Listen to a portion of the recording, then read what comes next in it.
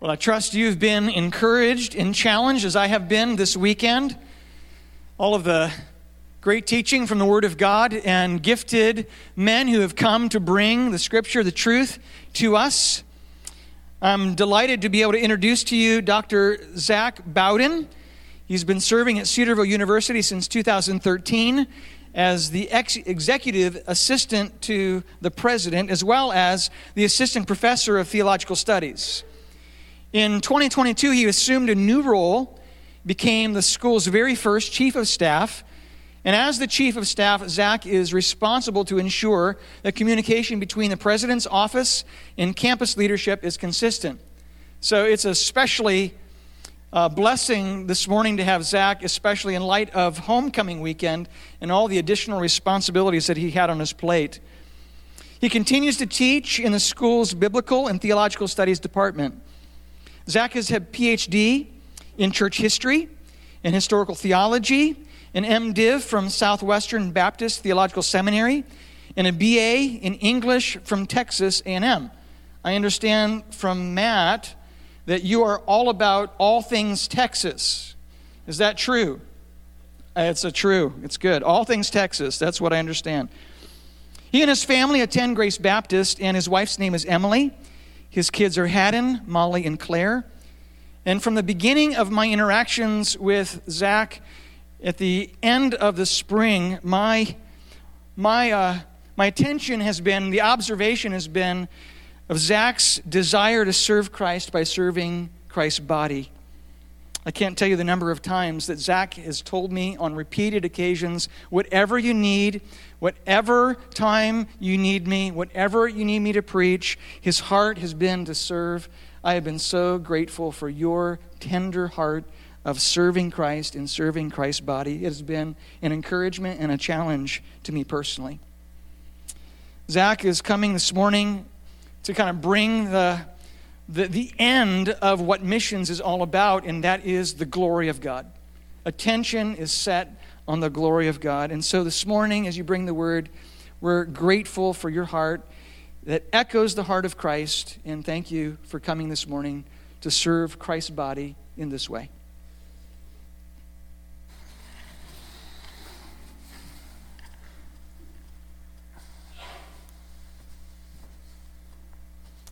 Well, morning, y'all. Holy cow, that was too kind of you, Andrew. Wowzers. If you want to join me over in John 17, that's where we'll be this morning.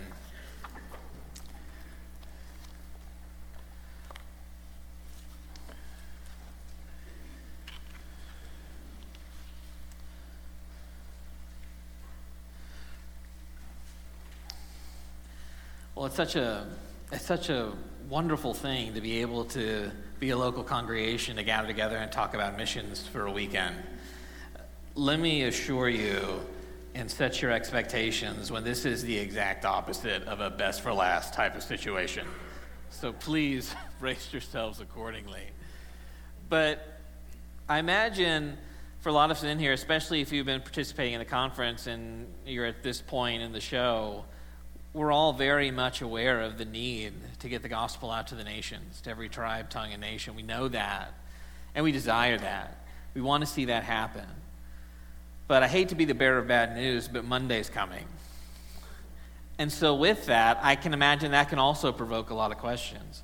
Is that we can hear so much throughout the weekend about the significant need, and even with John's prayer, being reminded of the fact of how dire things seem in our world right now, the task can be incredibly daunting. How can we possibly get the gospel out to the nations? And even if we just don't think about the scope of the task, perhaps we think about it within the context of our own lives. I got to go to work tomorrow, man. You know, I got kids to take care of. I got classrooms to sit in. I got things to do. So how do I jive that with this call of missions I've been reminded so much of this week? And perhaps missions can begin to feel like a heavy burden that we can't bear. And that's, of course, not what we want. Because we don't want to think about missions as just simply some goal that God leaves for us to achieve. We don't want to kind of feel the weight of, oh, goodness, It's now up to us. Because if we get the starting point of missions wrong, then we may very well kind of tend to make an unintentional mess of everything else. And perhaps the best thing we can do to have the right starting point in mind when we think about the task for missions of us here in Columbus, Ohio, is just to think about it from listening to a prayer of Jesus. And from listening and learning from that prayer, perhaps having our own understanding of missions and everything that else comes with it, shaped by just the wonderful reality that before missions is anything else, it is God's very own promise that he makes and that he intends to keep. Because when we come to John 17, it's just remarkable about the fact that Jesus prays. That's astounding.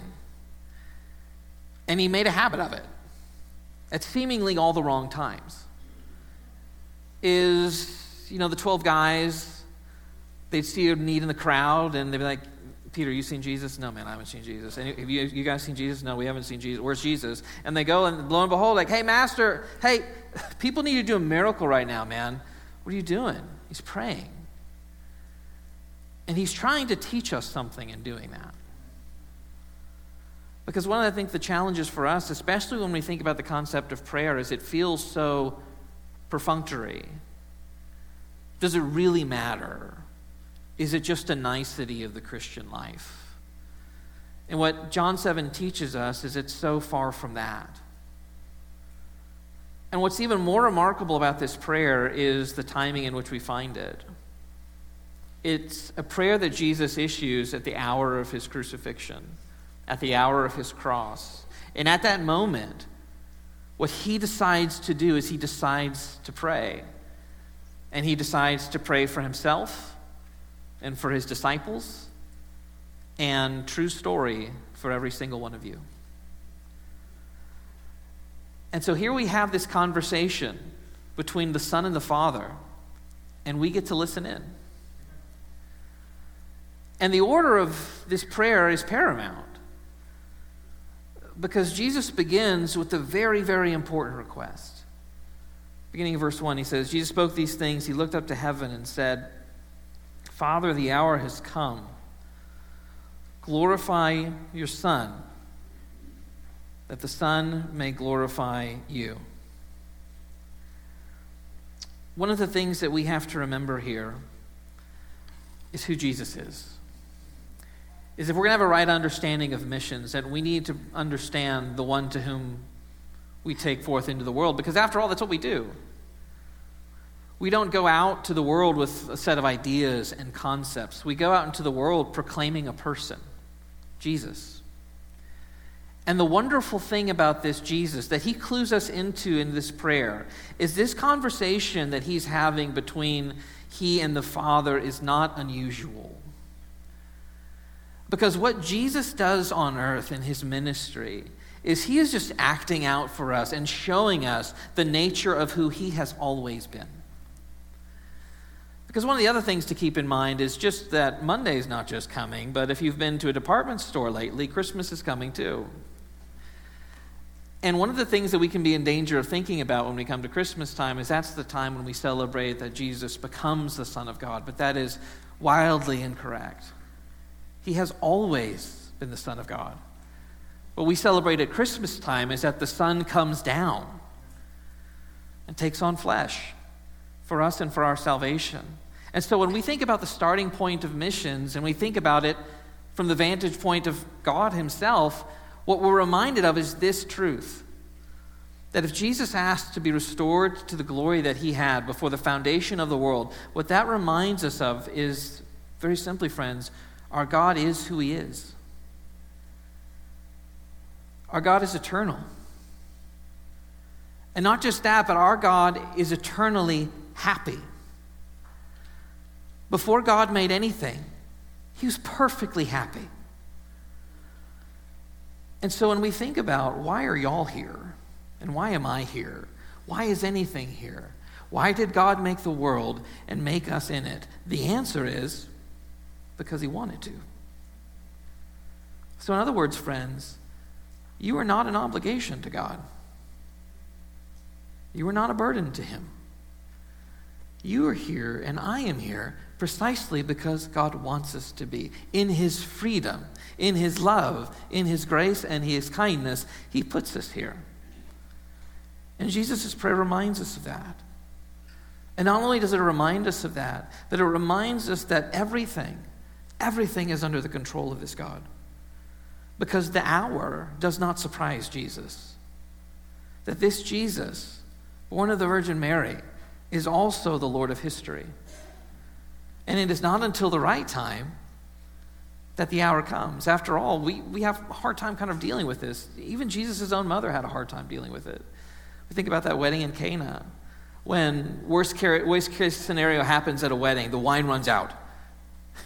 Mary's like, Jesus, you got to do something about this. And he says, well, you don't understand. My hour's not come yet. It's not time yet. But now it's time. And so he prays. And what we find here is that we learn a great, great deal about who we are, what our purpose is, and the nature of the world into which God sends us. Because when we think about, for instance, our identity, one of the counterintuitive things the scripture reminds us of is the fact that we need to be told who we are. Now, again, that may sound strange, because I think we would all naturally assume, if anyone knows me, I think it would be me. But let's just even kind of just pause to think about that on a very, very basic level. Do you know exactly what kind of person you're going to be like at the end of the day today? I mean, really? 100% you sure? Because look, if I'm being honest, there are a lot of factors. So number one, am I going to get a nap? And I know the answer to that's no, because I'm leaving here for 4 hours of 3rd and 6th grade volleyball. So the prognosis isn't great. But I say all that to say is that there is only one who truly knows himself, and that's God. God knows precisely who he is. And because he knows who he is, he tells us about himself, and then he tells us about ourselves because, hello, he's the one who made us after all. He knows exactly who we are. And we see Jesus revealing ourselves to us all throughout the scriptures, don't we? Jesus meets this Samaritan woman. It's like, who are you? Are you greater than Jacob? And not only does Jesus know who he is, but he knows exactly who she is and knows all about her sordid past and makes sure she knows it too. Jesus is having a conversation with the Jews, and they put up their parentage, their genealogy. We are children of Abraham. Jesus says, no, you're not. You're actually children of the devil. But the wonderful thing about Jesus is that he is the only one who can take these children of the devil and make them children of God. And that's precisely what he comes to do. And so think about ourselves this morning. As we all walked into this place, it's not unlikely that we walked in telling ourselves a variety of different things about who we are. Maybe we said, I'm incredibly weary. Maybe we walk in saying, I'm incredibly full of doubt about this whole God thing. Maybe we walked in after just yelling at our daughter for forgetting the Bible that we literally told her to have ready 45 minutes before we left for church. I'm not speaking from experience. And I'm over it. We walk in feeling I'm a terrible parent. Feeling like just like an awkward mess. Well, friends, that's not at all what Jesus has to say about you. Because notice who Jesus says we are when he prays for us. In verse 20, he says, I pray not only for these, but also for those who believe in me through their word. Who are we? We are those who have come to believe in Jesus by virtue of the apostles' message. Who are we? As Jesus later says, we are those who have been given by the Father to the Son. We're part of this remarkable divine gift exchange, where the Father gives us to his one and only Son. Who are we? We are children of God. We are brothers and sisters in Christ. That's who you are this morning. And it's one of the reasons why we keep showing up Sunday after Sunday, because we are told a competing host of things all throughout the week, and we need to come back here to hear by faith who in fact we actually are. Because Satan will contend with our consciences all week, won't he? You're this or you're that, where the gospel tells us precisely who we are. And not only that, not only does Jesus remind us of who we are, but he reminds us of our purpose. Is when we think about our purpose, for instance, I work at a university, and so I talk with college students a lot. And even if you're not in college, usually around age 18, if you come from a Christian context, you're kind of trying to figure out, what is God's will for my life? It's a very common question. It's a great question. But usually the question has to do with, well, what's my occupation going to be? Or who am I going to marry? Or where am I going to live? And all kinds of questions that relate to that. And those are good questions. Those are important questions.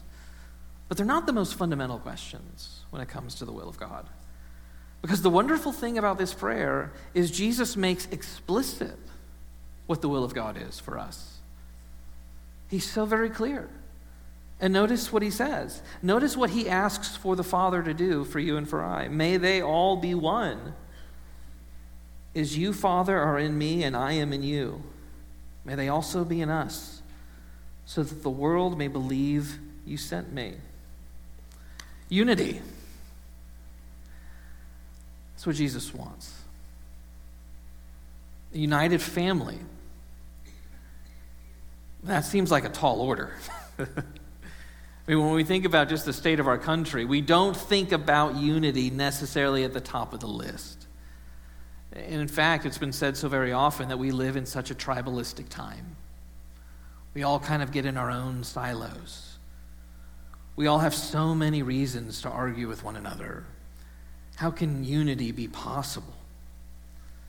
But again, notice that Jesus isn't asking you to do it. And he's not asking me. He's saying, Father, make them one. And not just one in general, make them one like we are one. So when we think about the work of unity, what we have to understand is that it is God's doing. It is God's work. God binds the people together. But the question is, well, how does he go about doing that? Well, Jesus says that he goes about doing it by giving glory away. As he says, I have given them glory you have given me, so that they may be one as we are one. Again, notice the comparison. It's staggering. It's to be one as Father and Son is one. And Jesus says the way that this has been accomplished is I have given them the very glory you have given me. And so the question is, well, what is that? And glory is one of those kind of tough concepts to wrap your head around. When we think about glory, perhaps we think about the glory of sport. We think about the glory of victory, or we think about the glory of a remarkable accomplishment. But in the scriptures, glory is always tethered to God's name. So for instance, perhaps the best way we can think about glory is the way it was taught to Moses. Is when you think about Moses, Moses has this remarkable life. And while on Mount Sinai, what Moses makes clear is he has not seen enough. And so what Moses asks God is stunning. Moses asks of God, please show me your glory. And God responds to him in Exodus 33, I will cause all my goodness to pass in front of you, and I will proclaim the name of the Lord before you. I will be gracious to whom I will be gracious, and I will have compassion on whom I will have compassion. So what we find here is that Moses asked to see something, and instead God tells him something. And this is what God tells him in Exodus 34. The Lord came down in a cloud, stood with him there, and proclaimed his name, the Lord. The Lord passed in front of him and proclaimed, the Lord is a compassionate and gracious God, slow to anger and abounding in faithful love and truth, maintaining faithful love to 1,000 generations, forgiving iniquity, rebellion, and sin. But he will not leave the guilty unpunished, bringing the father's iniquity on the children and grandchildren to the third and fourth generation. See, the Lord's glory is his name. It's who he is. And I wonder, friends, if this is who you think God is. Because notice what God does not lead out with. God does not begin by telling Moses, the Lord, angry and wrathful. That's not how he starts, is it? He says, I am the Lord, compassionate and gracious. That is who he is. And that is who he has always been. That's who our God is.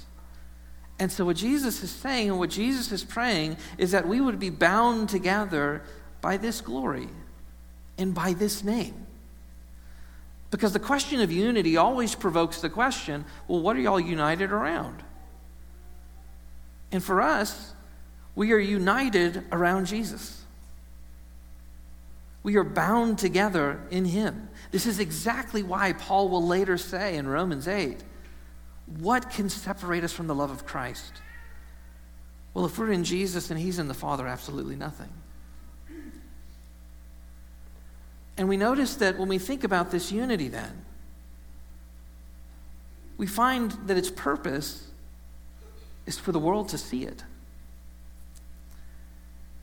And when you think about that, what you find is the world looking in on a congregation like this one and finding a group of people who would not otherwise be bound together. A group of people from different races, different socioeconomic classes, different ages, different political affiliations. People with a lot of reasons to disagree with one another. But we are bound together by the cross of Jesus Christ. And you'll notice that one of the ways that we show that unity is by being able to together pray our Father.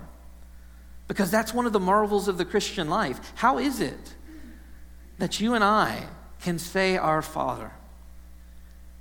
It's because of the work of Jesus, and it's because Jesus comes and he adopts us into this family so that now we can say, along with Jesus, our Father.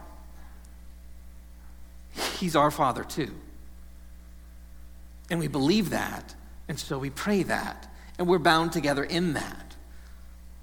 And the problem for so many of us, and especially for me, is that we tend to want to emphasize the differences that exist among us, but that's typically because we're just hardwired to self-justify ourselves.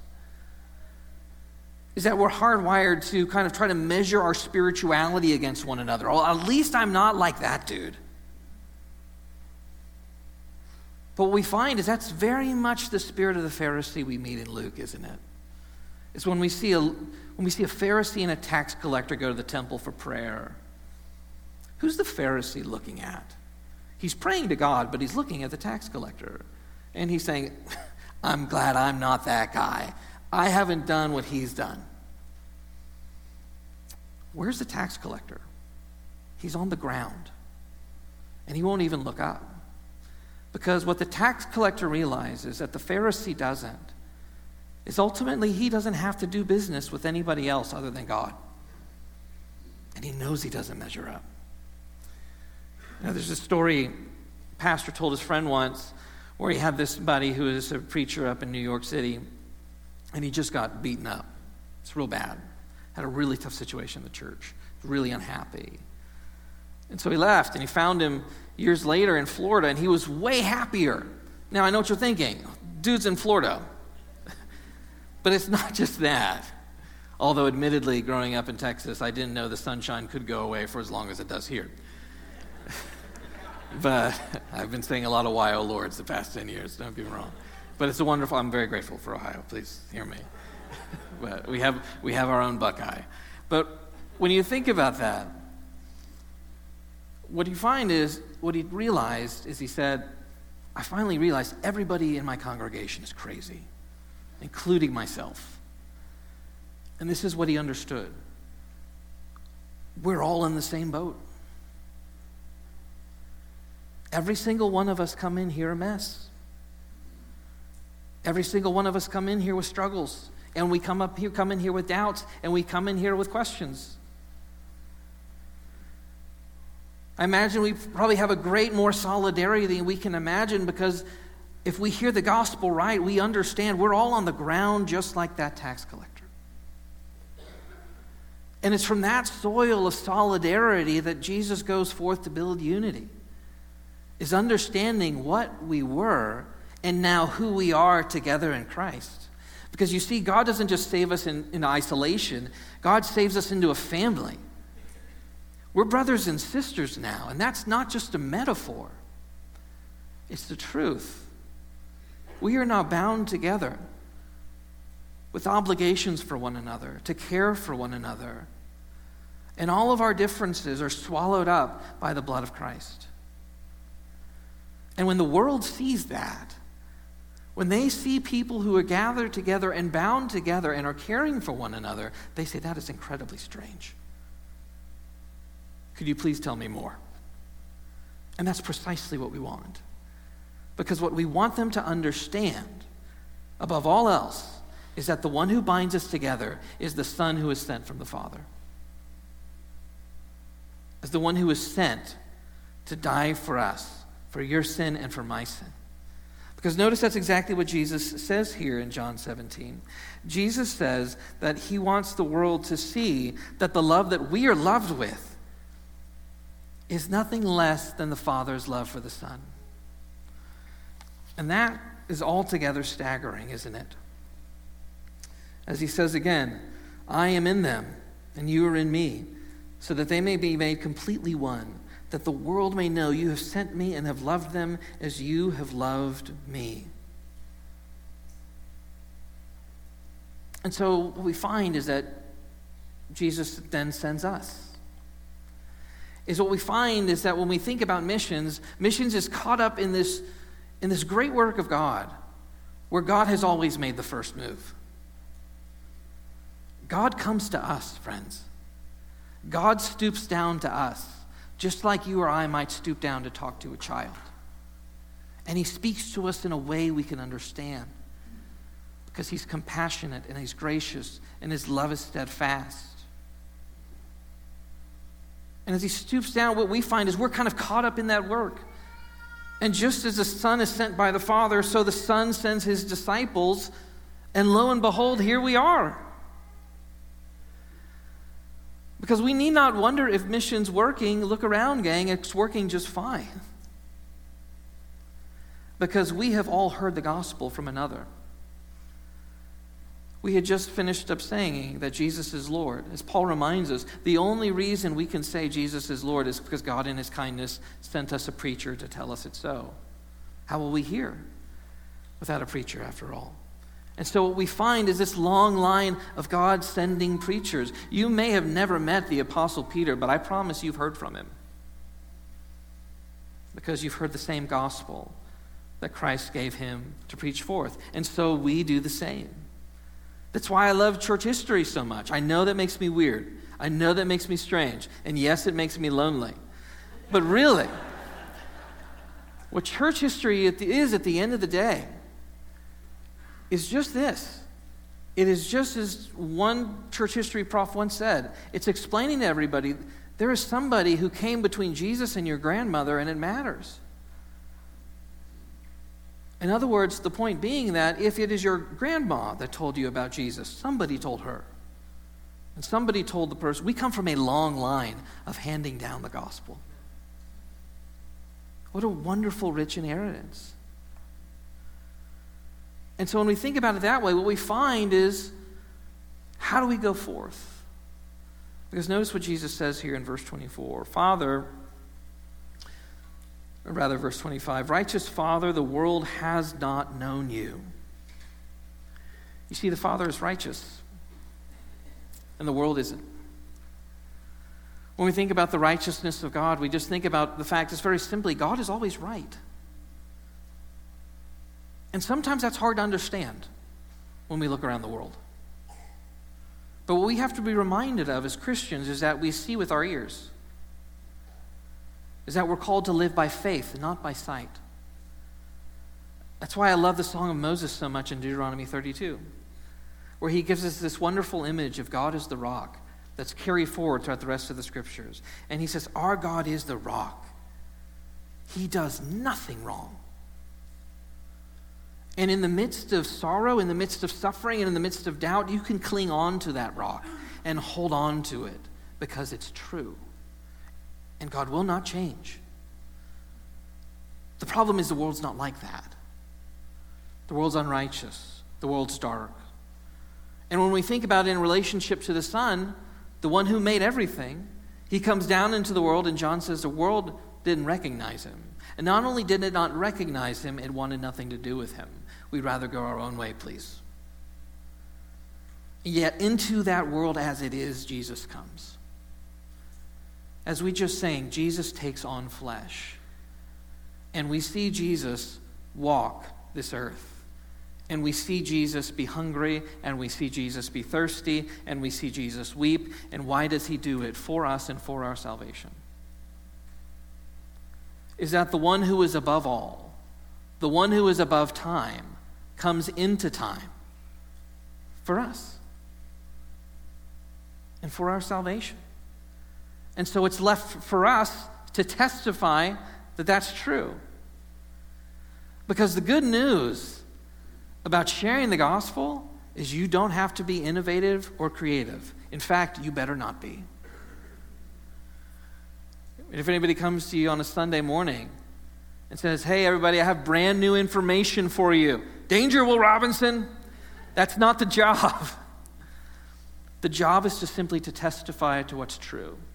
To testify to, as John says in his letter, to what we have seen and what we have heard. The job is to testify about Jesus. And so we go forth in the world that does not know Jesus to tell the world about Jesus. And what opens up that opportunity is an uncommon unity within a local church. It's for us as brothers and sisters to be walking hand in hand with one another, bearing one another's burdens, living out the love that Paul calls for in 1 Corinthians 13. The very love which the Father has shown us in his Son Jesus. That's the call. So then what do we do? How are we to go forth? Well, the wonderful thing about this prayer is that the Father answers it. How do we know that he answers Jesus' prayer? Well, because after the agony of Good Friday comes the glory of Resurrection Sunday. And to the Son's request to be glorified, the Father says, yes. And so what we find is that the Father has already said yes to the work of missions in his Son. We need only believe. Because that's precisely what Paul means when he says all the promises of God have found their yes in Jesus. He is God's yes. And it's all the more remarkable when you think about how this gospel ends. Is you find the guys all together on a boat and they're all devastated and broken down and dreary, especially Peter, and understandably so. Last time we saw him, he didn't end on the strongest of notes. Denying Jesus 3 times is a pretty bad day at the office. And yet there they are fishing. And the thing about the disciples is these guys are fishermen by trade, but oddly enough, in the Gospels, you never find them actually catching fish. They're like the worst fishermen. And yet Jesus says, I'm going to take y'all and I'm going to make you fishers of men. Because Jesus works in ways we can never understand. And so we find these guys and they're in the boat, yet again, not catching any fish, and they hear a voice from the shore. Have y'all caught anything? No. Why don't you try the other side? Okay. What else we got to lose? Throw the net. Abundantly full. Completely full. And Peter recognizes that's the Lord. He jumps out of the boat and leaves the guys behind to do all the work of hauling in the fish. And they haul in all of that fish. And here's the wonderful part of the story. Not a single fish is lost. Because that's how God goes about doing the work of missions.